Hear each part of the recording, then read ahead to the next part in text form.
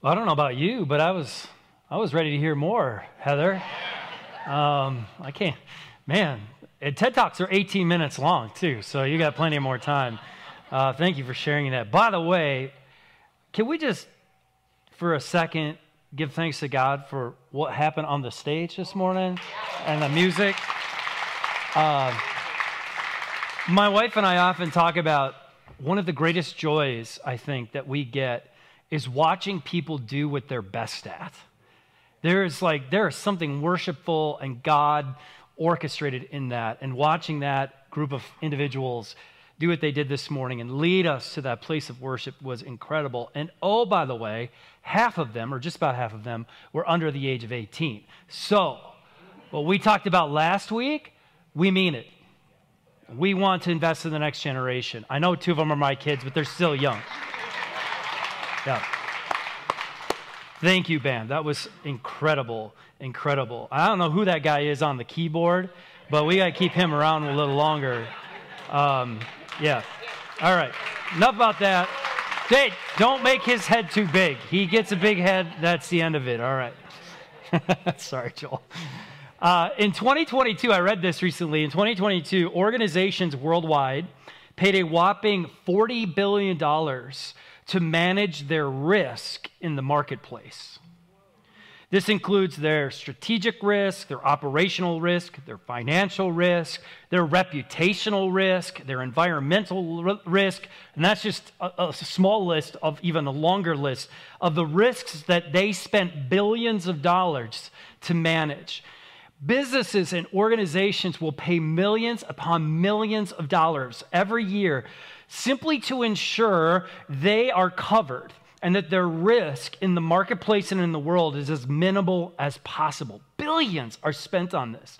They hire professionals and executives and attorneys to continuously evaluate the risk and then throw money at it to ensure that their business' risk is as minimal as possible. I got to thinking about this because it's true for us on a personal level as well, right? In 2021, the insurance industry, the personal insurance industry, had a total revenue of $30 billion. We in America spend $30 billion a year to make sure that our risks are at a minimum. And that includes everything from health insurance to car insurance, to house insurance, rental insurance, life insurance. Americans pay billions to manage the risk in their world. And we do this even when money is not involved either, right? When you learned how to drive, one of the things that they taught you was before you changed lanes, what should you do? Turn on your blinker. What else? Check your blind spot, right? Why? Because you want to manage the risk of moving lanes and not running into somebody next to you. Right? We were taught when we cross the street, what are we supposed to do? We were taught this at 3 years old. What are we supposed to do? Look both ways. Why? Because we want to manage the risk of getting hit by a bus, right? We don't want to go out that way at such a young age. We got a lot of life to live. We constantly do this. We make choices about how we eat and how we exercise to lower the risk of disease or death. The list goes on how we do this. And oh, by the way, we went through this little thing called COVID. And throughout that time, we made decisions on how we would manage the risk of getting sick or potentially even die. In a way, much of life is spent managing the risk we will take and not take. You do this inherently all the time, not even thinking about it. You decide, what risks will I take and what risks will I not take? And much of it is based on who we are and what our values are. We will take risks based on who we are, what our values are, that other people wouldn't. For example, I watched this documentary a while back called Free Solo. Anybody seen this documentary before? A few of you? Yeah. All right, so it's amazing. This guy named Alex Honnold, he decides to climb the 3,000-foot face of El Capitan in Yellowstone Park. Now, if you've ever been there, I've not, but I've seen pictures. It is a sheer face, straight up from top to bottom, 3,000 feet, with very little handholds or foot placements if you were trying to climb it. He decided, I want to get to the place where I can free climb that face Free climbing means you are attached or tethered to nothing. No ropes, no hinges, nothing. Just you, your shoes, and your hands. 3,000 feet up a straight, sheer-faced wall. Now, he did it. And if you watch it, it's frightening to watch him do it. There are a couple of moves that he makes on that wall that if he misses by even a millimeter of an inch, he dies. But he did it. Now, I don't know about you, but that is a risk I am unwilling to take. Okay? I have assessed the risk, and I've decided absolutely not. He, on the other hand, based on who he is, what he values, and his skill set, assessed that risk and said, I'm going to do it. I'm going to do it. We do this all the time. Constantly, we are evaluating what risk we will take and what risk we will not take. Risk is a reality that we face every single day. We're constantly asking ourselves, what will I do? What won't I do? Where will I go? Where won't I go? What will I spend my money on? And what won't I spend my money on? And as we do this, usually without even realizing it, we make decisions always based on the level of risk we're willing to take. We determine every day there are some risks that are worth taking and there are some risks that aren't worth taking. Now, here's the deal, though. I've decided, well, it's not just me, but I think God's decided, but I've decided as well that there is one risk that no matter where you are on the spectrum of risk-taking, there is one risk that is worth taking every single time. It's a risk that I'm going to tell you can lead to unpleasant circumstances. It can lead to criticism, and in some cases, it can even lead to a person's death. But it is a risk, I believe, that is worth taking every single time. Now, before I get to what that risk is, let's just go back to where we've been in the book of Acts. As Heather said, we have been walking through the book of Acts for a while now. We are entering into chapter 14. It only took us a year and a half to get here, and we are now halfway through the book of Acts. So, I knew it would take a while. I did not know it would take this long. But hey, here we are. There's no stopping now. I can't be like, that's it, we're done. Have you read the rest, right? No, we're going to keep going. We're going to keep doing it. So if you haven't done so yet, you can open up the YouVersion Bible app. You can follow along with the passage I'm going to read today. And if you're in your Bible this morning, as I mentioned, we will be starting in chapter 14. Now, where we last left off last week, Paul and Barnabas are these travel companions, and they're going around the modern-day Turkey and islands around there like Crete, and they're deciding to share this gospel that they've heard about this person, Jesus. And in Acts 13, verse 47, Paul is in this city of Pisidia, or Antioch of Pisidia, and he says these words to those who are listening. He says, "For the Lord gave us this command when he said, I have made you a light to the Gentiles to bring salvation to the farthest corners of the earth." We talked about this last week, and that really is, I think, sums up the commission of the church, that we as believers in Jesus, we're to be the light to the world. We're to bring the gospel to the farthest corners of the earth. And I believe that we as a church specifically are called to do that with the next generation, to be a light to them, to bring the gospel to the farthest corners of their world. But as we continue on, we'll see that these two men, as they travel from city to city and they spread the news of the Savior of the world, they begin to pair statements like Acts 13:47 with other statements that chase them out of every town they go to. This is what kind of happens when you start to talk about Jesus. Some people are going to love it. Some people are going to be just sort of like, they don't really care, and there are other people that are going to hate it. And Paul and Barnabas are well aware of this, and they just keep getting shooed away from town to town to town. But as the end of chapter 13 tells us, what they do is they simply shake the dust from their feet, which is a sign of, you know what? We're leaving behind what has just occurred, and they head west to a town called Iconium, which is where we're going to pick up the story again in Acts chapter 14. It says this in verse 1. The same thing happened in Iconium. The same thing happened. They're getting used to this. Paul and Barnabas went to the Jewish synagogue and they preached with power that a great number of both Jews and Greeks became believers. Some of the Jews, however, spurned God's message and poisoned the minds of the Gentiles against Paul and Barnabas. Okay, stop there a second, because when Paul and Barnabas arrive in Iconium, it says that they do the same thing they did when they were in Antioch of Pisidia, right? Albert Einstein said, the definition of insanity is doing the same thing over and over again and expecting different results. You might claim Paul and Barnabas are a little insane here, or it's possible that Paul and Barnabas know something they're trying to exhibit now for us 2,000 years ago.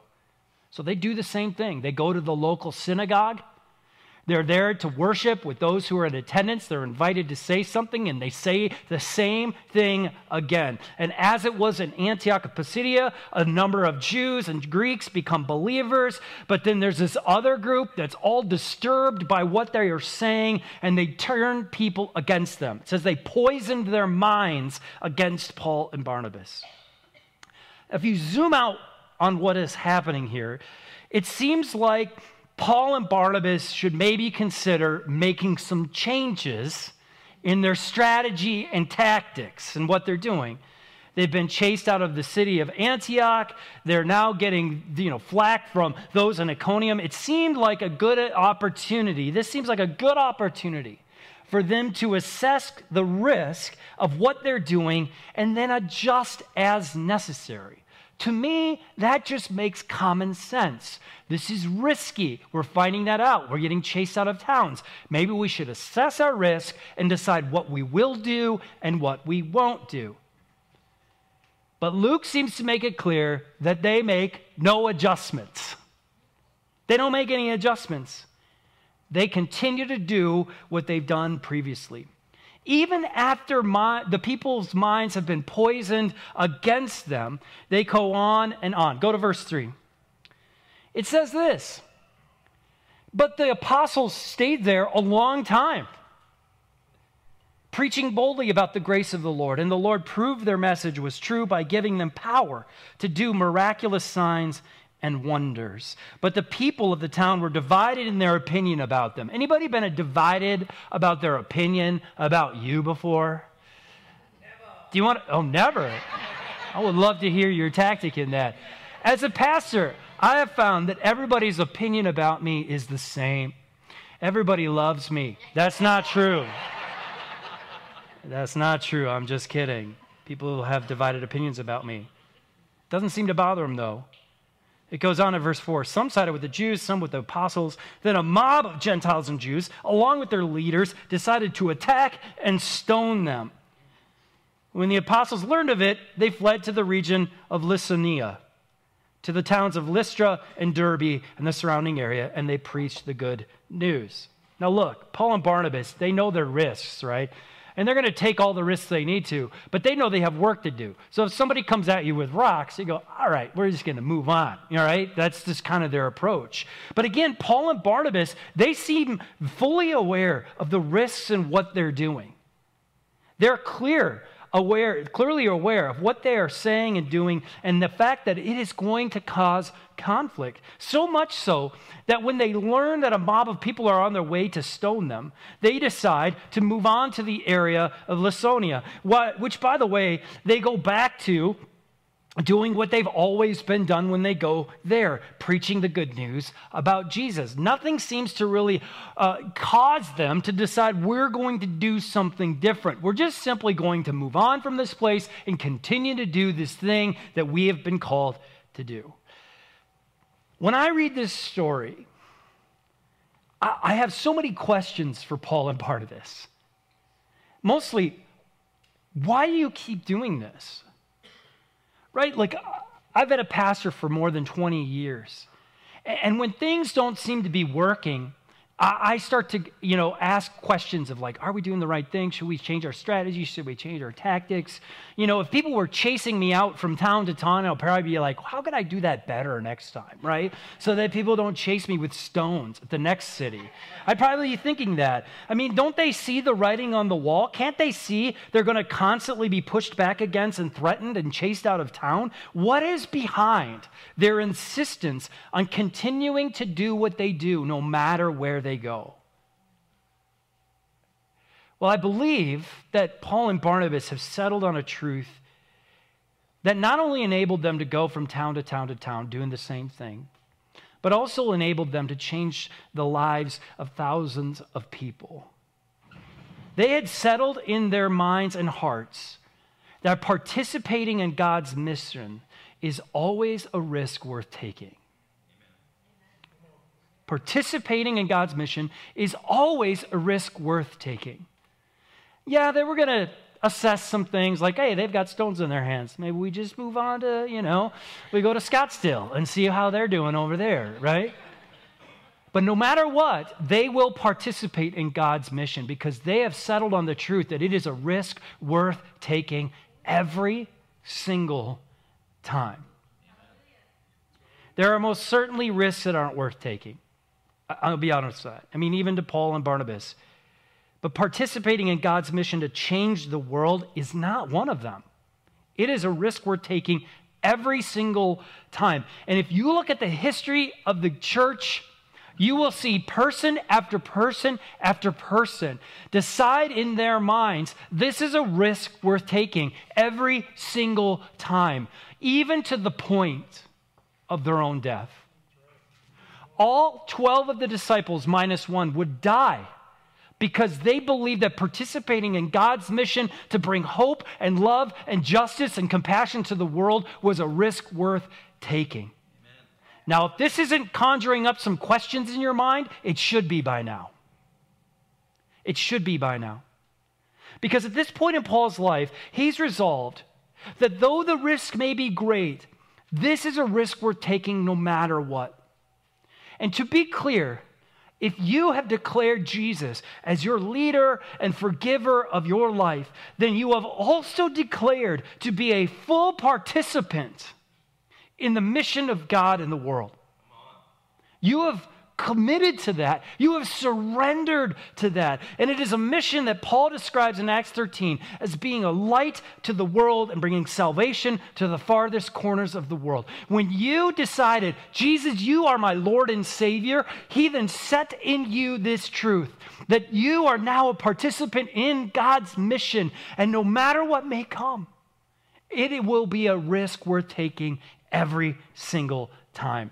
I'm so glad that Heather shared her story about AMP this morning because I think it's a simple example of somebody who decided, I'm going to risk something. Heather and the leaders at AMP, they risk something every Wednesday night. They risk their time. They risk their reputation. They risk their emotional status as they hang out with teenagers. No offense, teenagers. You can get a little emotional. But they risk something every Wednesday night. And it makes me ask the question of myself, when it comes to God's mission on this earth, what am I willing to risk? What am I willing to risk? For Paul and Barnabas, I think the answer would have been clear. And it would be clear later in their life. I'll risk everything. They decided, I will risk everything. In fact, they did risk everything, even their own lives. Participating in God's mission, I'm telling you, it's risky, but it's a risk worth taking. So let me ask you, what are you willing to risk? Got quiet in here. Are you willing to risk your comfort? Are you willing to risk your reputation? Are you willing to risk your money? Are you willing to risk your need for certainty in the future? Are you willing to risk your preferences?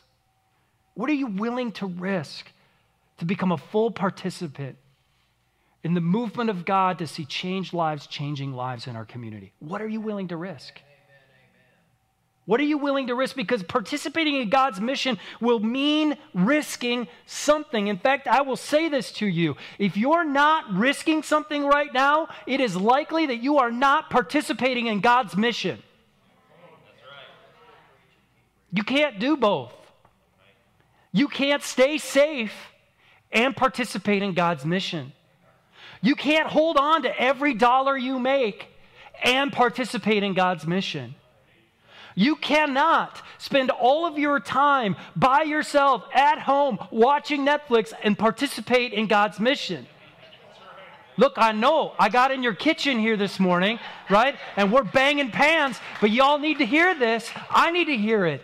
We have to ask ourselves, what am I willing to risk for God's mission? Because there is nothing worth risking greater than God's mission and being a participant in it. I think God wants to rattle our cage this morning a little bit.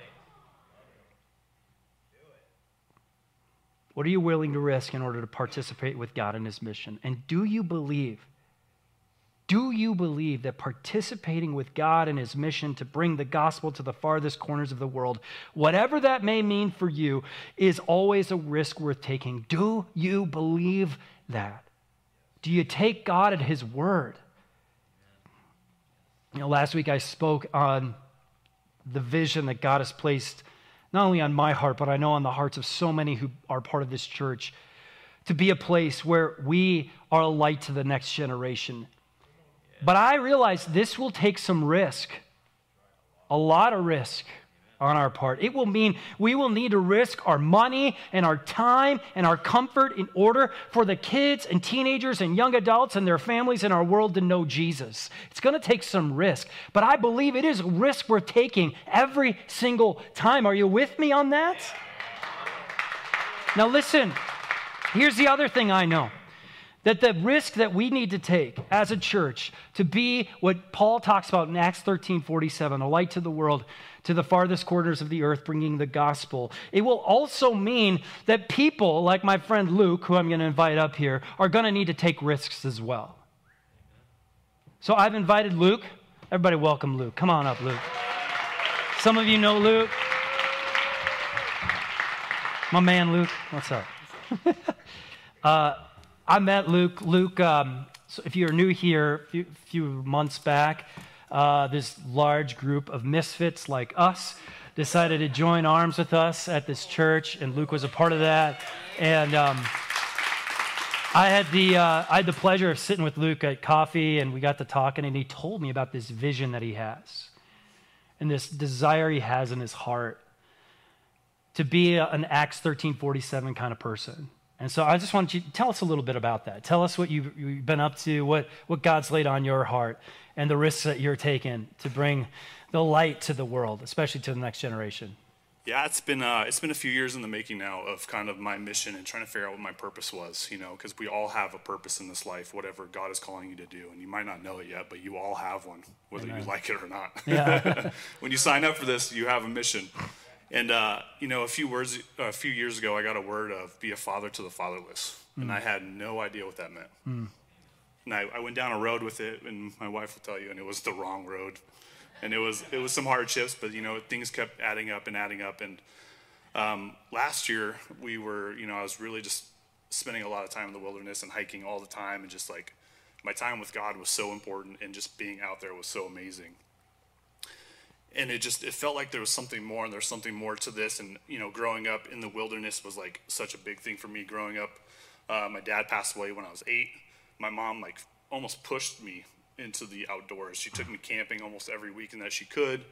Like if I wanted to go fishing, she would drive me to Bartlett and drop me off for the day alone, which is crazy. I would never do that, But so the wilderness has always been a big part of my life. And about 6-7 months ago, a good friend of mine lost his father. And I was like, well, I have to jump in here and I have to be a light to this guy because I understand his pain and his feelings. And we actually hit the mountain, which is kind of one of my things. And we started hiking up the mountain. We're just kind of talking through, and we're talking through generations and boys and the aspects of being without fathers and just the generations that are coming up now of man, what's going on in life?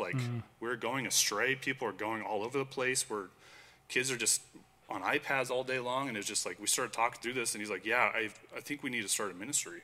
And I was like, dude, fun fact, God just gave me this name of Field and Faith, and I think this is it, dude. Like, this is the ministry we're supposed to have. And now we're here 7-8 months later. Yeah. So tell us just a little bit about what Field and Faith is. What does it do? Yeah, so Field and Faith, we wanted to do something different, like if for those of you that participated in Boy Scouts growing up, or, like me, the church style Boy Scouts or Royal Rangers, it was not anything outdoorsy. It was merit badges and vest and merit, you know what I mean? It was too much. So we wanted to do something different, because one thing I noticed over the years was, like, there was a lot of guys in our church and younger guys that wanted to learn how to hunt, and they wanted to learn how to fish, is because their fathers didn't know how, or they didn't teach them, or their fathers weren't around. And I was just like, dude, this is it. We have to do this, because there's something important to being in the wilderness and hunting and fishing and knowing how to provide for yourself. So one of the things we do every other month is we actually do a hike on a different mountain. We actually do a Bible study at the top of the mountain. So many times you see in the New Testament of Jesus going into the wilderness or going on a mountain to pray. It's because it's important. You have to get away from everything. You have to get away from this world and the noise to fully hear what God's trying to speak to you. So every other month we're going to do different Bible studies on different mountains to be able to obviously get out and hike, to get the physical aspects of it out, but also to learn and then kind of lean on one another. We're also going to do hunting and fishing and camping, and we're actually going to do one large retreat at the end of the year. And it's going to be awesome. Yeah, that's amazing. So if somebody were hearing this going, holy cow, I want to be a part of this, or I need my grandson to be a part of this because all he does is play Angry Birds all day.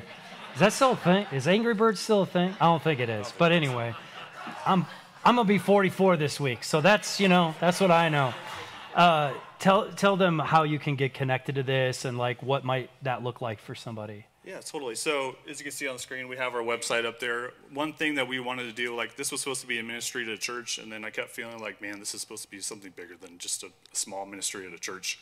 And I kept feeling like we were supposed to make this a nonprofit. So I was like, all right, I think we're going to make this a nonprofit. And then our church closed, and I was like, oh, I guess this was supposed to be a nonprofit. So that's kind of our aim is, we are a nonprofit, and we're still going through some of the stuff. But yeah, look us up on Field and Faith. We have an events page that tells you all the events coming up. Some of the dates are still open to change because of hunting regulations and stuff. We're still waiting out from Arizona. But yeah, I'll be out there too. Feel free to reach out. But yeah, I think this is important.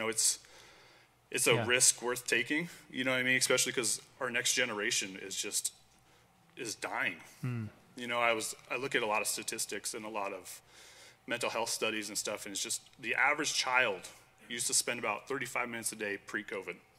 And now they're spending about 7 to 8 minutes a day outside and 5 hours on screens. Yeah. And now there's a new, with all the disorders and stuff, it's called natural deficit disorder, which a lot of people are starting to deal with. And when you go outside, like the studies have shown incrementally, like if you're not spending time outdoors, you have 55% more likely to have a mental health illness. Studies like ADHD goes away. PTSD can go away from spending time outdoors. Anxiety, stress, like everything, just from being out the door, being in God's creation. We are meant to be outside. Amen. Yeah. Dude, let me pray for you, man. Thank you for sharing. I know that this is a risk that you're taking. I only eat plants, and he eats a lot of meat. So I try to... He said, we go hunting. I'm like, I would never do that. But that's okay. I'm going to pray for you anyway, because I love your vision for this. I know that you are following and participating with God. You are taking risks that are necessary, I think, to reach the next generation. So let me pray for you. God, I just thank you for Luke.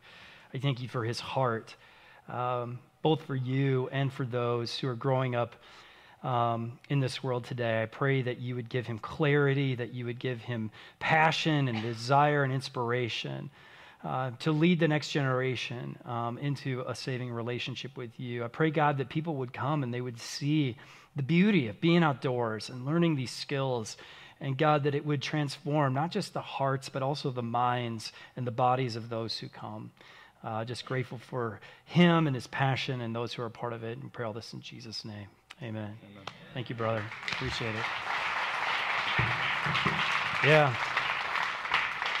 So yeah, here's the deal. If you, if you've got a son or a daughter or grandson, daughter, niece, nephew that you think, man, they might really enjoy that. I feel like that would be a cool thing. Please check out what he's doing. And it's really, really neat to hear.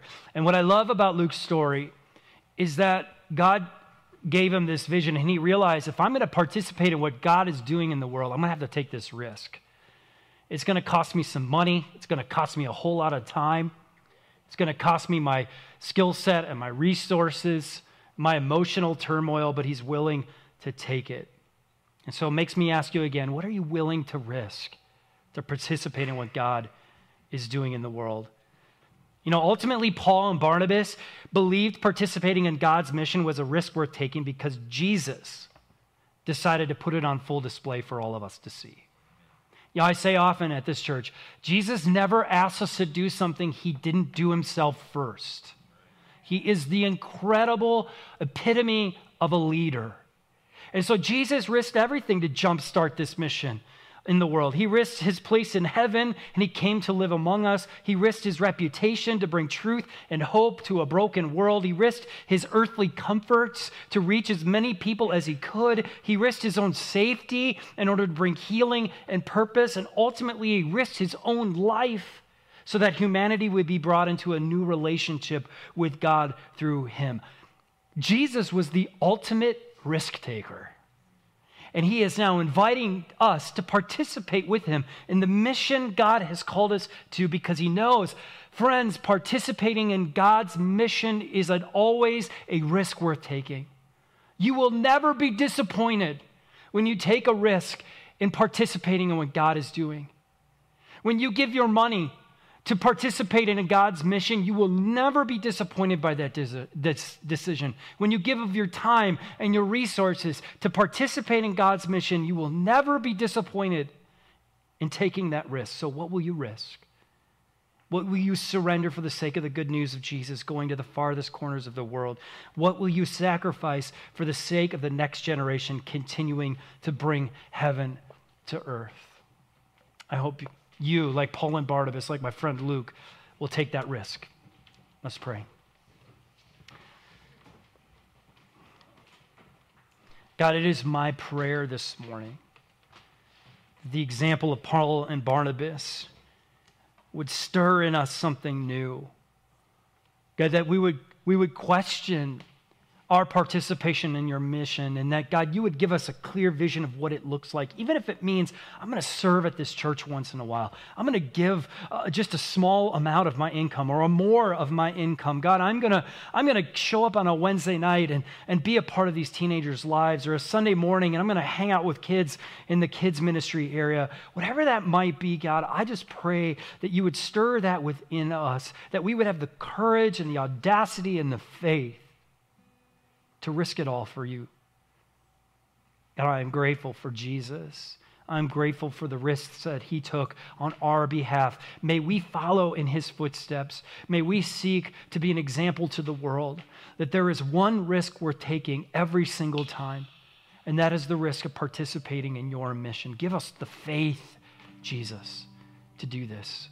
It's in your name we pray. Amen.